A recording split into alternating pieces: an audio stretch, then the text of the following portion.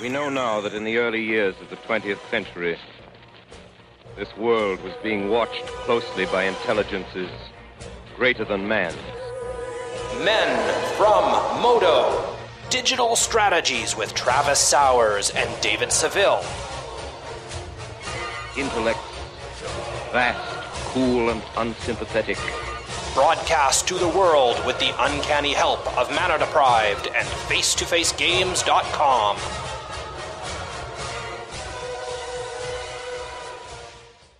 Greetings, people of Earth. We're the Men from Modo, and you're listening to episode 109, Planeswalker, Texas Ranger. My name is David Seville, and I have Travis Sowers on the line with me again this week. How are you, sir? I am fantastic, David. How are you? I think I'm coming down with another spring cold, so you might have to find another emergency guest next week. We shall see. No, I'm just struggling through the spring up here is pollinated and disgusting, and everything is gross and dusty and dirty.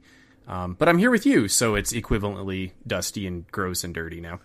You can actually see into this room, huh? I mean, I know you don't live like a bachelor, but... Yeah, you're really selling me on visiting Calgary at some point. It's that stream life, yo. Yeah. All right. So, how's your adventures in streaming limited exclusively this week been? I see you've been doing a lot of M19.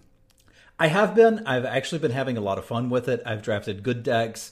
I've drafted decks where we were super serious and tried to read the signals like we were at a table. I've drafted decks where we were trying to take advantage of the bots. And I've drafted decks for fun. And, like, it may sound silly, but it was kind of refreshing to do a couple drafts where, like, winning wasn't the main focus. It was just fun. So I got to resolve Lathless and then untap and cast Nicol Bolas and make Bolas babies. Like... Obviously, that's exciting. Is that canon? I don't feel like that's canon. I'm pretty sure that's canon. Isn't she like Nicol Bolas' girlfriend or something? I have no idea. I don't really pay attention to the M19, the core set stories. I'm more of a actual story, not like the side comic book adventures that happen in the M19. You don't like the fanfic? I don't like the fanfic. Well, if it's not canon, there's certainly fanfic about that one. This gotta be. And then I've done several Psychic Corrosion decks. Those are always terrible, but they're a lot of fun. And I had a deck where I picked every card that either had a dragon on it, referenced a dragon, or looked like it might be of interest to dragons, like goblins, they're snacks. And that was the easiest 7 wins of my life. It was a mono red deck with 16 lands, and the highlight of it was dual casting an Act of Treason for lethal. And that was really fun. So, like, I've run the gamut of it. I'm excited to see the format rotate. Excited to play some best of 3. Super excited for War of the Spark. But I'm having a blast. Who are you and what have you done with Travis? Because none of this sounds like anything you would ever say ever. So I'm curious. Are you sick too? Well, no. Part of what drove me to be as hyper competitive as I was before is the prize payouts were such that, like, you were like drastically rewarded for doing that. And in best of 1, you're just kind of not. And also my fans basically said, we want to see you draft and we're going to support that and make that content a reality. And they did. So, like, once I'm freed from, I have to win, you know, in order to keep this juggle going, to let's have some fun, I found that I can have fun and still win.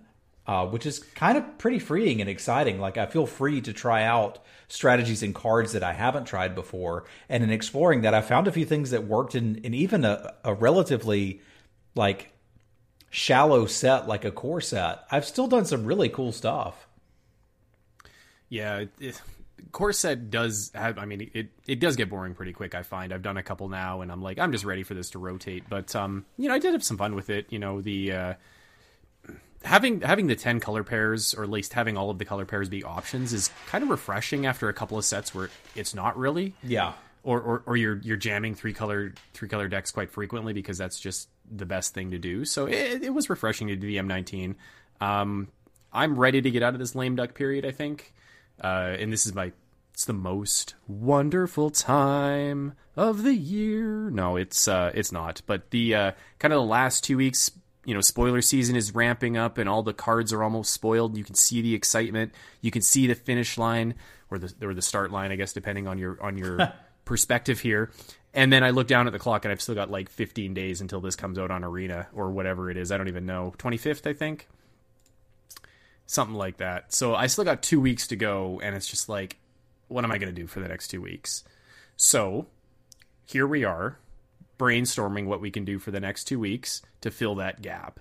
Mm-hmm. And, I mean, one of the things we wanted to talk about, obviously, are the meme draft decks. Or it doesn't even have to be the meme draft decks. It can be drafting things you've never drafted before, which I think is interesting. So, and you mentioned this where, like, if you're competitive, hyper competitive, trying to win all the time, sometimes depending on how much you draft and depending on the way you approach draft, for the people that aren't looking to necessarily break the format, they're just really looking to be consistent in the format. They might not get that opportunity to try to, express themselves creatively in a draft format. And M19, I think, was also pretty bad for that in general.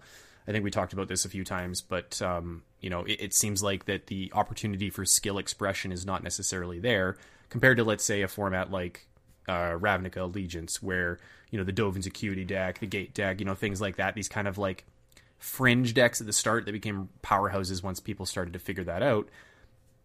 I think there's a real opportunity in these draft formats that are kind of old and nobody's really taking them seriously necessarily to express yourself and try to find the limits of your limited game, or to even find new limited games, I guess, a new limited game inside you. So for example, maybe you don't necessarily draft control. Maybe you're not a very good control limited player, and to find a true control deck in limited is pretty tough. But, I've drafted M19 decks where it was pure control centered around Nicol Bolas and a bunch of walls and just trying to grind my opponent out of resources. And that was a deck style that I'd never really played before. But coming back to M19 and drafting that gave me the opportunity to say, you know what, I'm going to step outside of my comfort zone here. So it wasn't necessarily a meme, but it certainly was, giving myself a goal or a task or a challenge of broadening my horizons. And I think it worked really well. And I think M19 was a really good set for that, for me to do that, because it was pretty low stakes in general. Yeah, and I think you're really onto something there, and I think you've hit the nail on the head and exactly what I was doing, but maybe couldn't really put my finger on. We talked in a previous episode about how there's basically 3 draft archetypes of player, right? You've got Andy Aggro, Mike Midrange, and Debbie Dirtle. And like for me, I'm a very consistent mid-range player. That's always what I'm looking to do. But one good thing about M19, and sure, there's stuff to criticize, but one thing that's great about it is there's definite aggro strategies there, mid-range strategies, and control strategies. And I guess what I've actually been doing is exploring both of those. So for me, getting to play a control deck or getting to play a deck that Goblin Motivator is actually good in is a very different change of pace for me than what I'm used to. So like, going back to this core set for a couple days, or even when we get back to Ravnica, going back and drafting a deck that's not quite the style you're used to might be something you could have a lot of fun with. Yeah, and Quick Draft is definitely the place to do it. I think the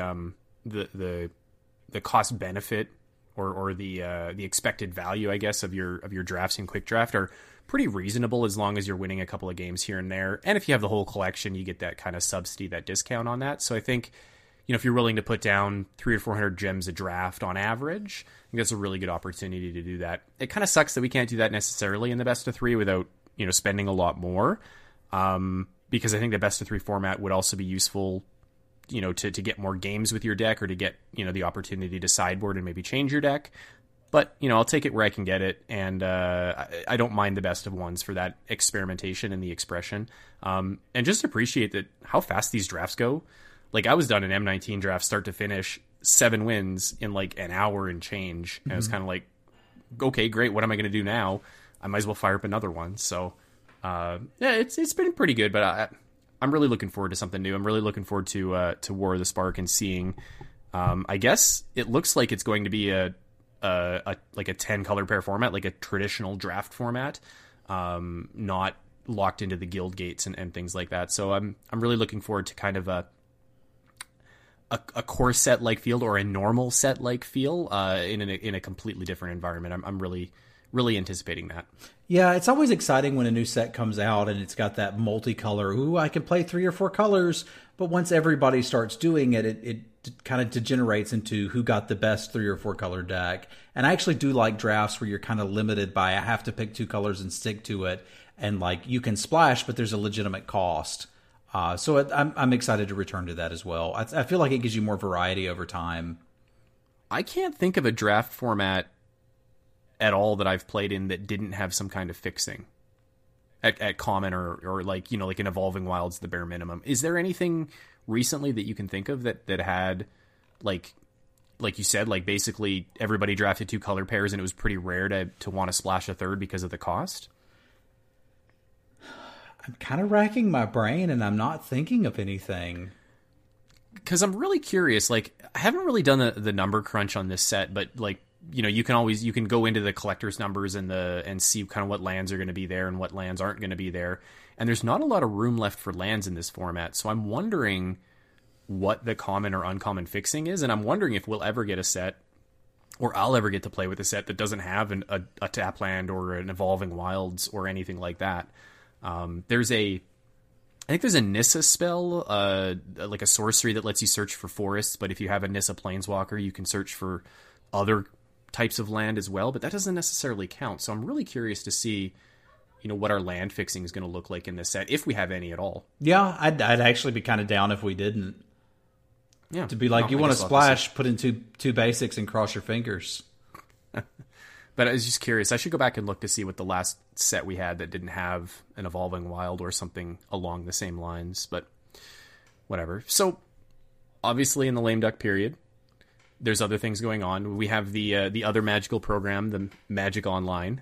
They've got Cube that's been going on, and you've been having a ton of fun with Cube. I haven't had the opportunity to play it. You know me, I'm not necessarily a Cube guy. But what's your experience been like with Cube this time around? It looks like Legacy Cube with a bunch of changes. Yeah, it is. Cheon went through and revamped it. So far, I like the changes. It's been a blast. For those of you who don't know, a cube is kind of like they took the greatest constructed decks of all time throughout Magic's history, divided them up into booster packs, and now you're going to draft those. So like you're drafting with very powerful cards, very old cards. It's priced to move at, you know, $10 a draft. You're going to get your 3 games. If you win 2 of them, you get your $10 back. If you win, you know, 3, you're up a little bit. If you only win 1, you're down a little bit, whatever. So it's relatively flat. It's Phantom. You don't keep any of the cards. And like, this is actually my favorite cube, where they have all of the powerful cards, but none of the power 9. So you don't have to worry about somebody, you know, having Ancestral Recall or, you know, turn 1 Black Lotusing you. That can be fun for a little while, but I can't sit and grind that. So I think this is actually a really good cube to get into. If you're looking to cube and you haven't done it before, you don't need to have any Magic Online collection. Just need to have $10 and a little bit of patience with the program. And you can sit down and say, I'm going to draft White Weenie or Mono Red, and draft it. And you can figure out what those decks do and just don't even look at the other cards. You can get a deck and play it. And then by seeing what your opponents do, you get an idea for what the other decks do as well. So I think it's a very approachable cube. I think this is actually the beginner cube to kind of get people into it. So if you're looking for something to do, you got $10 burning a hole in your pocket, and you think it might be fun to play with some old cards, give Cube a try. Yeah, and it's not even really $10. Like, it's pretty easy to go 1-2 in that cube and get 5 tickets back. So you can do, you know, whatever that is, 3 drafts for 20 tickets or whatever, which is a pretty good rate, I think. Yeah. Okay. The other thing you can do in lame duck period, which I don't think you normally can, or at least we haven't been able to do this in a while, but I think standard's in a really good spot right now. I know you haven't been playing much standard, but like I've been basically scouring the depths of the internet for a deck that I like, that I can win with. And surprisingly, there are dozens and dozens and dozens of decks that people are reporting, you know, I got to Mythic with this deck. And I think it's kind of crazy. And I don't know if it's necessarily that all of these are like tier 1 decks, or that you'd see them all at the Pro Tour, but for as far as it goes on Magic Arena, you know, I can sit down and play 5 or 6 games of Magic before I go to sleep at night, and I will play against 5 or 6 different decks, and I will play against 1 or 2 decks that I haven't seen yet. And I think it's really cool that that Standard's in such a good spot. And I don't know if that's the set design and the play design team that's come up with that, or if the fact that there's just more Magic being played digitally, like on Arena, that people are exploring this space. and people that are free to play with their wildcard restrictions or their whatever they've opened out of their packs are maybe just forced to be a little more creative, and they don't have the entire, wealth of all of the Magic cards at their fingertips necessarily. And I think that's really cool. So, kudos to whoever is responsible for this, but I think Standard has been a ton of fun right now. The only downside is I can't find a deck I can win with. And I don't have to tell you how demoralizing it is to read a report of somebody making it to Mythic. It's like, I went from Gold 3 to Mythic without dropping a game, and it only took me 3 hours, and I'm like, oh man, I gotta try this deck. I got all the things. I'm gonna spend 2 wild cards on lands. Let's do this. Let's get in there. 4 hours later and a 30% win rate, and it's like, what am I doing wrong? Well, that's the hardest part. That is one thing to bear in mind about Standard. I don't play Standard often. I usually play it when I'm prepping for a tournament or getting really excited about something like that. But I did hit Mythic last season with the Gruul Warriors deck, and I think that still got a lot of game. Part of what made it good was that it was pretty dang good against Mono Blue.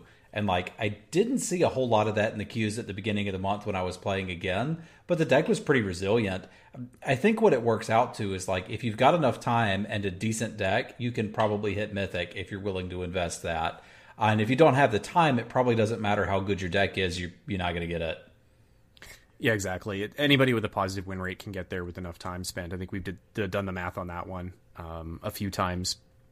Yeah, it's just, I don't know what it is for me, but maybe it's, I think sideboarding. Now that I think about it, I think the sideboarding is the piece that is probably most detrimental to my game, and also mulligan decisions. So actually being able to play 6 or 7 or 8 matches a day of Magic Arena Standard has really driven home, a lot of my mulligan decisions, or things that I need to be learning about my game or about the decks that I'm playing, has really exposed that to me as a player. So I can appreciate that, and I can appreciate that I need to take the time and get better. So I guess this lame duck period is probably a pretty good opportunity for that. Right now I'm actually playing... What am I playing right now? I've got mono white with blue for sideboard counter spells, which is really good. I had a lot of success with that. I think it was a deck from Ari Lax, I think, that I was playing. I think he had a sideboard guide that I was looking at. And then I've been playing a mono green Stompy with red, so not quite mono green, for Thrash Threat, which I learned hits Planeswalkers, which is kind of crazy, and Cindervines in the sideboard. So it's been a lot of fun trying new things, playing a bunch of cards that I'd never played before, like Growth Chamber Guardian and stuff like that. So it's pretty cool to broaden my horizons from the limited perspective. But 2 weeks, and then we're War of the Spark, and I can't wait to jam that for... I don't know. We'll see how much time I can get at it, but I'm certainly going to give Standard up for at least a month. Yeah, usually that's what happens when a new limited set comes out, is everybody dives in. I think this time I'm going to stick around and just do limited the whole cycle. Whenever we figure out what the format is for the Mythic Championship weekend qualifiers, obviously I'm going to have to do some prep then. But I'll have some Planeswalkers to choose from. I mean, how could it not be Standard? It's probably going to be Standard, and I'm probably going to build a deck with Nicol Bolas in it. We'll see. No, man, you got to go for the win. Yeah, I know. You got to go for the win. I can dream, though. But you can dream. Hopefully it won't be duo best of 1 Standard. No comment on that one? I'm not taking that bait, no. All right, no bait. No bait on that one. Excuse me. I think that's actually the only thing we do know about it, is that it won't be best of 1. Do we know that for sure? I think that's the only thing that they've said about it. Oh, well, that would be refreshing if it was best of 3s. I think if they played it like they would a GP, except maybe everybody auto drops at 2 losses, so it's kind of like double elimination, but they shrink the number of players in the tournament quite rapidly, I think. I think that would be a good format to try on Magic Arena, and I think it would be fitting of the format, of the number of players and the stakes that are on the line and things like that. I think that would be a really good format. I still kind of envision a queue that you join with your token, and it's got the bubbles for 10 wins and the dots for 2 losses. It's go. It very well could be. They don't have any kind of tournament software in-game. Yeah. They might have tournament software outside of the game. But that would be pretty hard for them to manage. But yeah, I guess as long as you got paired up against people with the same record, it would be pretty good. Yeah, you might have to sit in a queue for a little bit, but whatever. Yeah. anyway, we can speculate about that. That's still a few months away, so we'll see what that does. So the other thing I like to do in Lame Duck period is I like to look at spoilers. And I know you don't like to look at spoilers, but I think that we have a unique opportunity here to look at the Planeswalkers in War of the Spark, because I think this is going to challenge our limited evaluations, and I mean the general our, like everybody's limited evaluations, because I think it's something that we've never really seen before. It's got combinations of things, or it's similar to things that we've seen before, so like similar to sagas or other Planeswalkers we've seen in the past, or creatures that have a bunch of abilities on them that are similar to Planeswalkers. But I think that these are going to be challenging to evaluate, and I'd like to spend a little bit of time maybe theorizing or maybe even talking about a couple of these Planeswalkers and trying to figure out how we're going to approach it from evaluating them in a limited perspective. I think there's still a few that need to be spoiled, but we're going to have to do our set preview in a couple of weeks anyway, so I think this is a good opportunity to get out in advance of that, and then we can come back with our true evaluations once we've seen the whole set. But for those that haven't seen and don't know, we are getting basically a Planeswalker in every pack of War of the Spark. So in Limited, you're going to see a bunch of Planeswalkers going around. You're always going to open a Planeswalker. And for the first time ever, we have Planeswalkers at uncommon. And we have Planeswalkers as rare at rare as well, which I don't think we've actually seen in a draftable set. I don't remember if the original lore ones were mythics or rares. They were rare. But we've seen okay, there you go. And we've seen rare Planeswalkers in non-draftable sets in the not the Commanders, but the Planeswalker decks. So we're kind of familiar with how they're costed or how they're supposed to work, but the uncommon ones are basically brand new to me. So what we're looking at for the uncommon Planeswalkers, and this is common to all of them, is that they only have a minus ability. So you're basically getting a sorcery speed spell of some kind with flashback, maybe flashback twice, and then some kind of static ability. So like maybe an Anthem effect, or picture like an enchantment that has a static ability on it that says, you get hexproof, or all your lands tap for an extra mana or whatever. There's these abilities that just stick around for as long as the Planeswalker's on the table. So obviously the difference here is that these Planeswalkers can be attacked, and they have that activated ability when they come into play as well. So I think there's excuse me, missed my cough button there. I think the challenging thing to evaluate on these is that I don't think they can compare to each other as easily as creatures can, or as easily as like the mythic Planeswalkers. So when you get a normal set, and let's say there's like 5 Planeswalkers in a set, you could put them all next to each other and you can figure out which ones are the best and which ones aren't. But it doesn't necessarily matter, because like you're only ever going to have one in a pack unless you have a foil, so it doesn't really matter. But with the uncommons, and the fact that you get one in every pack now, is you have to compare these to, good common removal spells, other good uncommons, maybe creatures or removal spells. Plus you have to compare them to rares or mythics that aren't necessarily Planeswalkers. So you are going to get a lot of choices where you have a mythic or a rare Planeswalker and a mythic or a rare spell or creature or something. And you're going to have these challenges where, how do you evaluate the Planeswalker? How do you evaluate the repeatable ability? And how does that just compare to a creature that affects the board right away? So I'm not really sure how to approach this, and I don't know if you have any thoughts on this. I do, actually. So for me, it's interesting to think back in limited formats of yore. There are very few Planeswalkers that you weren't just auto-slamming, and very few Planeswalkers that you wouldn't straight up switch colors for if you opened them in pack 2. So if I'm pretty sure I'm black, and I'm probably black-white, and then I open a Vivien in pack 2, hey, we're green now. Like, that's just the power level that they have. And we were just brainstorming before we did the podcast. We thought of, 3 Planeswalkers that you didn't immediately slam? Yeah, like, it's pretty tough. Like, we thought of Tibalt, one of the Nisses from the recent set. No, it's a Liliana. It's a zombie Liliana. And Kaya. What was the one from Kaya? Those are the 3 that came to the top, like, the front of my mind immediately. But it was really tough. Like, I couldn't think of many more. Yeah.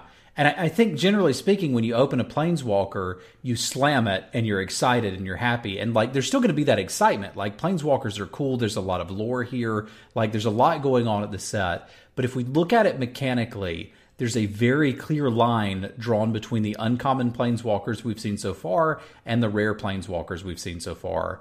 And that the uncommon planeswalkers aren't really planeswalkers like you would think of. They're more like, I really think the best comparison so far is a Saga.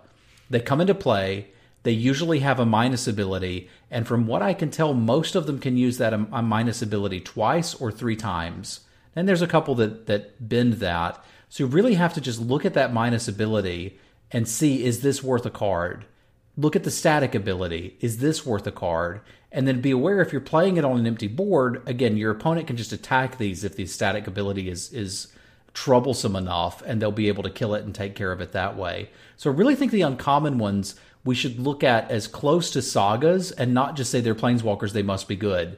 Because I actually think there's some that are not great, some that are pretty good, and some that are awesome at the uncommon level, but you're going to have to evaluate them on a case-by-case basis. When we get up into the rare ones, that's when we're actually looking at things that are closer to the planeswalkers we're used to. Now, many of these still don't actually have what you would call a real ultimate, but they've got plus and minus abilities, and both of them typically are somewhat useful. So like these are actual planeswalkers that you'd want to play plus a couple times, minus once, and defend as you're playing. And then I think when we hit the actual mythic ones, these are the ones that are like, okay, these are the planeswalkers we're used to. You play it, your opponent's got 4 turns, or you're going to ultimate it and win. So I really think you have to put them into those categories of the uncommon ones are more like Sagas or some sort of weird enchantment that I'm going to use, plus get to cast a spell off of it. And again, I'm aware of the neat interaction, right? That they only minus, so you can never plus them again, but proliferate is a big mechanic here, so that would put counters back on your planeswalkers and let you use them more. So I think that's our baseline, is just recognizing that big gulf between the uncommon planeswalkers and the rare ones. Yeah, and I don't think the proliferate is going to come up as much as people think it will, and even when it does, it's generally speaking, it's probably not going to get you an extra activation off of your planeswalker, or maybe if you're lucky it will, because your planeswalker is going to die, or it might take a couple of points of damage at some point. So I wouldn't necessarily count on that. So I think what I'm looking for when I see the uncommon planeswalkers are, what am I getting for the sorcery speed activation? So what's that first minus look like? And I think they split, as far as I can tell right now, just from the ones that have been spoiled, they split into 3 categories. You have one that creates creatures, or ones that create creatures, which we know how those are going to work, right? Yeah. We've seen History of Benalia or whatever. Ones that function as removal, which we've seen before as well, or like a planeswalker comes down and removes something right away. Like, cool, I know I can evaluate that. This is a 5-mana sorcery speed murder, which I guess is Lich's Caress. Yeah. That maybe I'll get lucky and I'll be able to do it again. So I can evaluate that, right? Like I can get a 2-for-1 off of this. I think where it's going to be tough to evaluate are the ones that don't do either of those. Like the ones that are utility. So there's a Samut here for 2 and hybrid green red, so 4 mana total. And -1, target creature gets +2/+1 and gains haste until end of turn, scry 1. Like, it's more burn than it is removal, and it's not necessarily making a creature. So it's like you have these weird activated abilities that are more utility than they are, something we can clearly define, I think. It's also kind of interesting here in that her static ability is creatures you control have haste. So it's kind of like, yeah, but she could already give things haste. I think the reason it gives the -1 gives things haste is so that if she loses her last loyalty, the creature still has haste. Okay, that makes sense. Right. So that's the reason why it's redundant. But you're right. Like, creatures you control have haste. The minus ability is not something I can necessarily evaluate, but I can certainly look at that static ability and evaluate that and compare that to, say, Rhythm of the Wild, or we've seen things before, enchantments that give creatures haste, or at least creatures that give other creatures haste. See, I don't think these would be that difficult to evaluate. And maybe I'm crazy, but I think I can look at a card like this And let's say that you're drafting Guilds of Ravnica, right? Or let's make it better. Let's make it Ravnica Allegiance, okay? Because this is a Gruul card. So let's say that there's an enchantment for 4 mana that says creatures you control have haste. At the beginning of combat on your turn, give target creature +2/+1, scry 1. Yeah. And that's basically what it is, right? Are you playing that? Probably not. And this is worse than that. Yeah. So this, like, I'm not saying it's unplayable, and there's certainly people that will kill you with it. Like, it goes back, those of you that have been listening for a long time, to the Blood Mist argument from Shadows over Innistrad. Like, that card was awful, but it was also high variance. So, like, I can remember a PPTQ that I actually, like, managed to get my wins in. I had an awful pool, and I was like, okay, it's time to go for variance, and I played Blood Mist, and I managed to get my wins with it. But I knew I was flipping coins, and it's not really what I wanted to do. So I think some of these Planeswalkers, if you just think about it, if it's an enchantment that just did this and didn't cost loyalty, would I be like, oh my god, this is crazy, I want this? If yes, then start to take into account, okay, I can only do it so many times. So, like, her ability, I'm not even convinced I would want. I don't think so. I think the challenge that I was referring to is more that there's nothing to compare them to. Like some of these ones that have utility. So, for example, you compare this to Blood Mist. But other than that, there's not really anything I can think of that you can compare Samut to. Whereas if you take something that, -2, make a 2/2 wizard or whatever, right? At least you can compare that because you can compare it to a 2/2. And we know what a 2/2 should cost. We know what a 2/2 that loots you a card should cost. So, like, some of these are easier to evaluate than others, I think. Well, hit me with another one that you think is weird, because honestly, I think, having played Magic for forever, I can find analogs for a lot of these. Okay, that's fair. Let's look at... Dovin's a really bad example because I think it's just bad. Saheeli? Okay. Saheeli. Okay, so it's 1 blue-red hybrid. So is it hybrid? Is it hybrid? So for 3 mana, 5 loyalty. Whenever you cast a non-creature spell, create a 1/1 colorless servo artifact creature token. So not quite Mystic, Murmuring Mystic. Not that far away from it, though. -2, target artifact you control becomes a copy of another target artifact or creature you control until end of turn. Except as an artifact in addition to its other types. So you get to turn artifacts into other artifacts. Mm-hmm. Or creatures. So you can turn your servos into big creatures. Yeah. Or little creatures or whatever, right? So obviously we have the first one, but that second one just kind of just sounds bad to me. But, I also don't have a context to put that in. I've never played with anything kind of similar to that. Yes, you have. I think that's where my challenge is. Yes, you have. Okay, give it to me. You have played with cards that are similar to this. Okay, so the mechanic for blue-red decks, God, for the past 5 years, has been play instants and sorceries. This one is that build-around, play instants and sorceries, but you can also play artifacts, and you can also play planeswalkers. So it's basically saying, resolve this, cast literally anything else that's not a creature, you get a free Thopter, a free servo, and you get to... Sure, and that's easy to evaluate, right? We've had Murmuring Mystic, that's fine. It's the -2. Okay, so what does that do? What does that do? So in limited, it probably means you've got a good creature or two, and if the board state is saying to you, I would like to have a temporary clone of this. We've played clone spells before. Like, sure. We had the 3 mana copy your creature on the board in the core set, right? This is just saying you can do that, but with haste. You've got to jump through a lot of hoops to do it, but you can do it.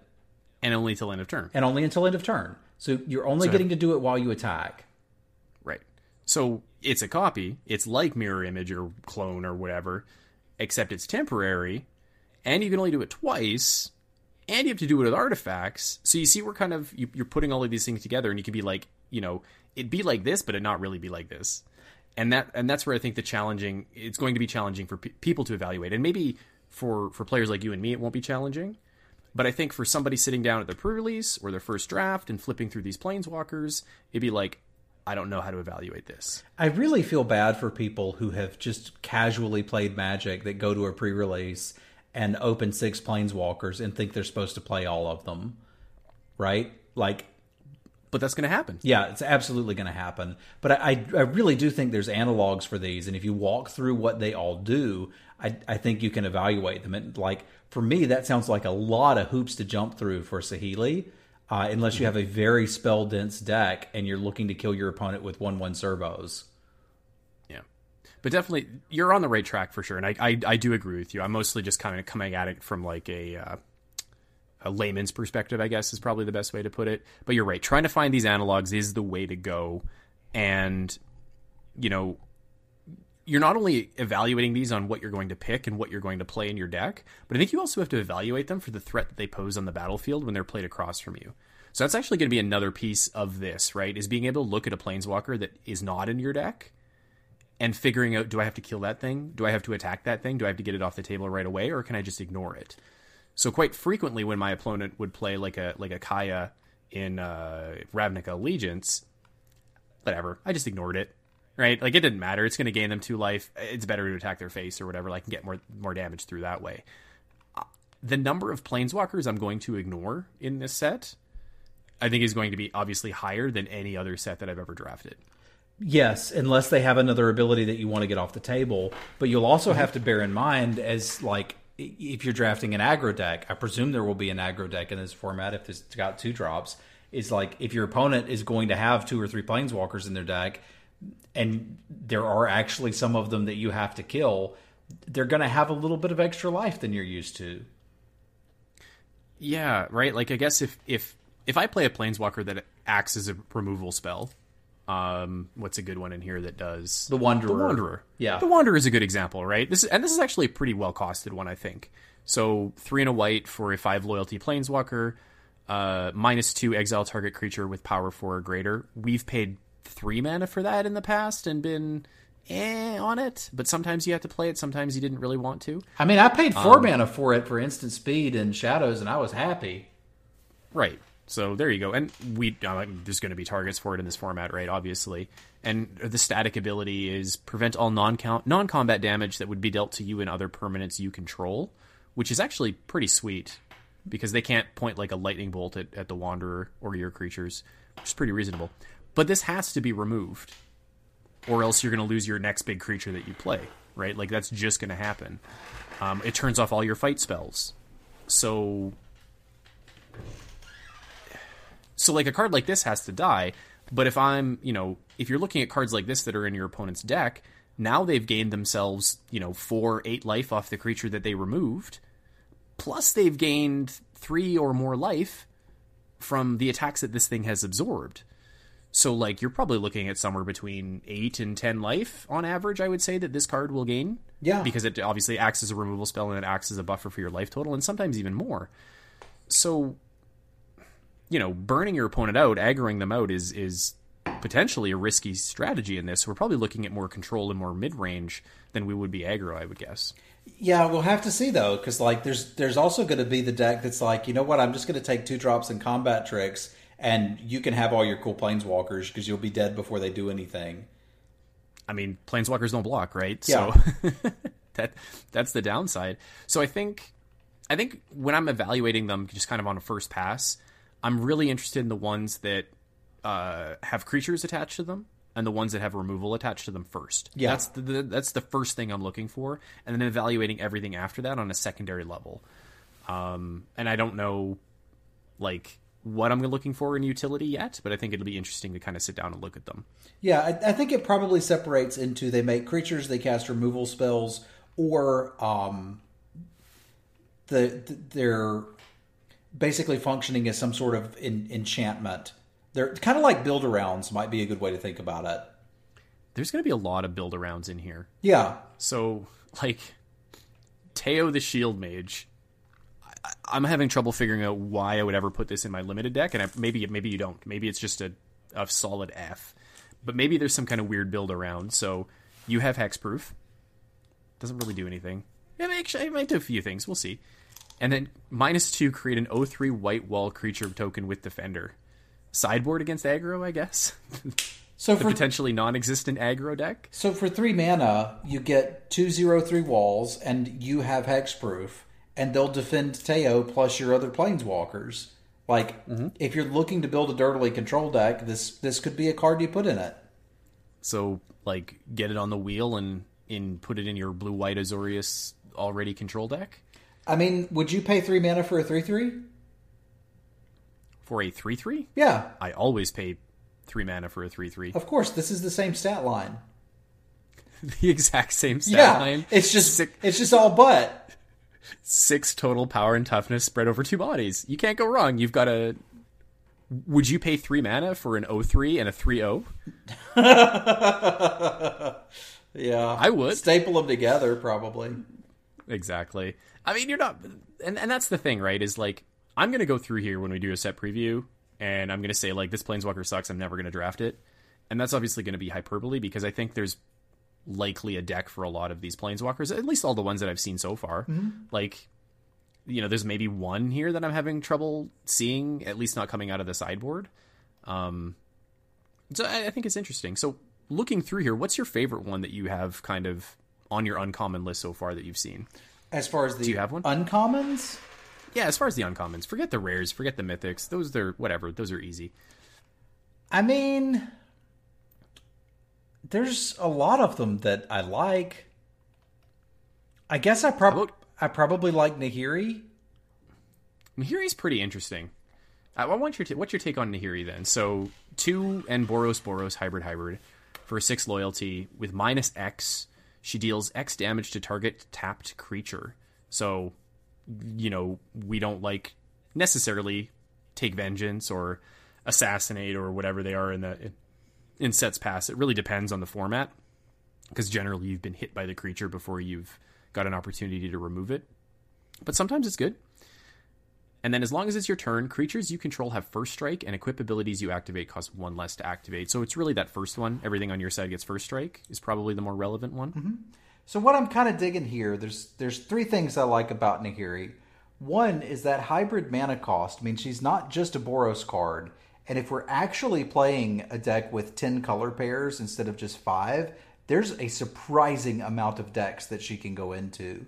Because I can pair her with literally white anything, literally red anything. And red-white, she'll just be easier to cast. Right? So Assassinate is not always my favorite card. 3 mana, destroy target tapped creature. This is functionally 4 for that, but I might get to do it twice if they're small. And I might be able to play her and get an attack that I wouldn't normally have otherwise because of the first strike. So she's rewarding you for being somewhat aggressive, but just giving your dudes first strike might give you the opportunity to attack a planeswalker that's doing something you don't like. And if they swing back, they've got this awkward thing of like, well, I could hit Nahiri for 3 with my 3/2, but then she's just going to kill it. So I think it gives you some interesting things, and I think it's an ability I like. It's one that's pushing you to get your opponents to race you, and then just, again, very flexible if you pick it early because you can put it in a bunch of different decks. And then also, I think the static ability is good. I think the minus ability is good. I could see turns where you plunk her down, -4 on something, and then swing through your opponents, because maybe you're in like a board stall, your opponent swung with a big flyer, you get rid of it and then smash through at the first strike, and all of a sudden your opponent's put in the position of, you know, do I take like 9 damage, or do I double block some things and try to remove and then come back at Nahiri the following turn? I think that's an interesting little play pattern we got on this one. The one I'm most looking forward to is Kasima Enigmatic. I can't speak English today. Mentor. She's a 5 loyalty planeswalker for 3 and a blue. Create a 2/2 blue wizard creature token for -2. Draw a card, then discard a card. Yeah, it's pretty cool. That's pretty cool. Make a 2/2 loot twice. And then spells your opponents cast the targeted creature planeswalker you control cost 2 or more, or 2 more to cast. 2 more generic mana to cast. So a little bit of protection. You know, we've seen effects like this in the past on like Nullhide Ferox and things like that. It can be annoying to have to pay that extra tax. But the fact that she can come down, make a 2/2, which is probably a relevant body for, I mean, it's 4 mana. Like, we've seen that for 3 mana with an effect on it. And then getting that loot right away is pretty sweet. It is like the quadrant theory is what bugs me about Kasmina, right? Like, if I'm behind, this may be too slow. Because, like, I make a 2/2 that's kind of irrelevant, and they attack past it, kill her. Like, yeah, I gained some life and made a 2/2, but I'm not crazy about that. Whereas I feel like Nahiri goes in more decks, does something when I'm ahead, does something when I'm behind. So, like, I like her a little bit more. But, yeah, this is a cool card. I love looting. That's one of my favorite things to do. You can say it's not great when you're behind. There's not a lot of planeswalkers that are really good when you're behind, at least in the uncommon state, unless they have removal staple to them. Yeah. Right? Like, a lot of the ones that make creatures are making 2/2s or whatever, 1/1s or 3/3s. Like, it's going to be... They're going to suck when you're behind, I think. Anything that doesn't have removal stapled to it. And even the ones that do have removal stapled to it is just a sorcery speed removal that's just going to die next turn anyway. So it's like, you know, you might as well just have a murder in your deck. So I think you're right. You're definitely not wrong on that one. But I'll be interested to see how they shake out at the end, you know, in terms of the quadrant theory. But, like, you know, you put her down in parity or something like that, and that loot could be the difference. It could be. It also depends on the rest of the format. And, like, this is something I want to help people understand. The less mana sinks a format has, the better looting is. So we'll need to look at the rest of this format to really determine it. But it's interesting. Like, in Ixalan, Rummaging Goblin was one of my favorite cards to get when I was in red. Because generally speaking, your deck had literally nothing to do with the 7th land. Like, once you hit the 7th, 8th, 9th, 10th land, it was just stone dead. There was just no place to put that mana. So being able to rummage in that format was worth playing a 3-mana 1/1, right? Whereas if you've got a format that's very deep with mana sinks and there's a lot of stuff to do with your mana, like, looting is still not bad there, but, like, I didn't really care about looting when I had the Hoopoe. Like, I'll just keep drawing cards, man. It's fine. And more lands just mean eventually I'll be drawing 3 cards a turn instead of 2. So, like, a loot effect in a format with no mana sinks is very powerful. A loot effect in a format with a lot of mana sinks can be less exciting. That's totally fair. So we'll see how the format shakes down. All I do know is that I will be casting a lot of Planeswalkers, and it'll be fun. Like, Planeswalkers are fun. Having things that change the way combat works or change, you know, makes your decisions different in combat. Like, who do you attack? It makes for interesting scenarios for yourself or for your opponent and interesting games. So hopefully it doesn't bog down the format and limited sucks. I'm optimistic that having, you know, these extra Planeswalkers will actually make the format skill intensive, challenge me as a player, and we'll see. Maybe I can take advantage of my superior combat skills when it comes to Magic the Gathering and crush some fools at the pre-release. And I mean, not just that. Planeswalkers are cool. Like, everybody has a favorite Planeswalker, and chances are whoever your favorite Planeswalker is going to be in the set. So, like, it's neat to see them represented. It's neat to see some old favorites revisited, some characters that we've heard referenced that didn't have cards. Like, it's just cool to see kind of everybody showing up for the party. Yeah, and I know sometimes you're not much for the story, but the story of the Planeswalkers all being here, I think, is cool. So people that enjoy that will get a kick out of that, and it's really easy to follow the cards along and interesting to follow the characters along through the cards. So having all these Planeswalkers represented as cards, I think, is pretty cool for those people as well. So basically, everybody likes something about Magic, and it seems like everybody's getting their thing out of this set so far. I like the story, man. Like, I like Magic lore. My D&D campaign with characters from Amonkhet just had a battle with Lord Belzenlock. Like, I like Magic and Magic lore. I just, like, mechanically, I'm used to, like, play limited, win limited, so that tends to be my focus. But even I think some of these cards are cool, and I'm excited about them. Like, I was super tickled when I got to show off Domri today to see that his staff that he's wielding has bolus horns. Like, that's exciting to me. That's really cool. Have you actually read any of the stories? The recent ones? I haven't read any for War of the Spark. Yeah, I haven't read any for War of the Spark, but I read, like, the Amonkhet series was really good. That was the first one that I really got involved in and, like, really enjoyed this. And this feels like the extension of that to me, it really does. War of the Spark. So I need to catch up on the series and look at that. But I kind of skipped out on, like, the Dominaria, Ravnica lead up to that. And especially the Ixalan stuff too, but the Amonkhet and then this kind of the conclusion to Amonkhet, it feels like to me, is it's really exciting. It's really interesting for me. So I can appreciate now, like, why people follow the story, because I can get involved. And then we had, like, I know you didn't really get super excited for the trailer, but they had the trailer for War of the Spark, which was, I think it was their first animated, like, fully animated trailer, instead of just being, like, kind of like parallaxed images of cards, the card art from the set as part of the trailer. And the people that liked it, like really liked it. I really liked it. But it was like trending on YouTube for a couple of days. It hit like 5 million views in the first couple of hours or something like that. Like it got a ridiculous amount of traction. And it's a story for a card game that is 25 years old. Yeah, that's a big deal. This is a big deal, right? So I imagine the people at Wizards were doing a little dance, happy dance, as the numbers were rolling in off the YouTube there. But it's go ahead. It's also like the culmination of this story. Like, it doesn't matter when you started playing. If you took a little break and are coming back now, like there's cards here from as far back as Battle for Zendikar. Bob Nixilis is here. Did you enjoy playing in Shadows? Nihiri's here. Was Kaladesh your jam? Say hello to Saheeli. Like, there's a piece of nostalgia in this for anybody that's been playing Magic for the past 4 years. And some even longer than that.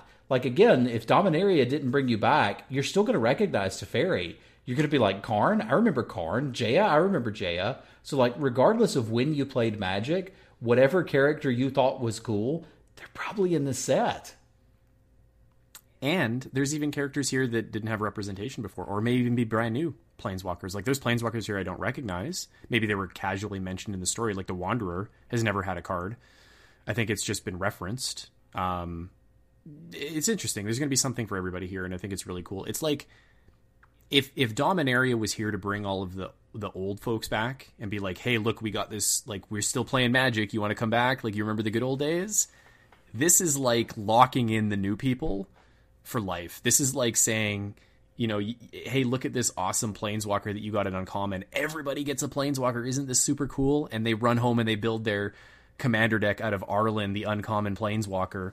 They built their mono green werewolf deck and they're super excited for it. Like, it's really cool. And we're going to see kind of the culmination, I think, of both of these groups of people together in the next year, maybe two, especially with Arena and, you know, the Mythic Invitational and esports and all of this stuff. I said it before, like, I used to think we were in the golden age of Magic, and I think we were, at least when it came to limited Magic, but we might be approaching the new golden age of Magic when it comes to the player base and the kind of the number of people or the types of people that are playing. I'm really excited for the future of Magic, and I didn't really think about it until you mentioned that, but like this set is like, this is the definite something for everybody in this set. I think what's actually happened is we're approaching the mythic age of Magic. The mythic age? Well, what's after that? Because if mythic is the highest thing, like, are we done? Are we peaking too soon? Okay, then maybe we should say we're reaching the diamond age of Magic. Okay, there we go. Yeah, we still got a ways to go. We still got a few pips to go before we hit mythic. Yeah. And our rank resets. Yeah. All right. Well, it was a nice talk. I appreciate you humoring me and talking about Planeswalkers Unlimited because, like I said, lame duck period.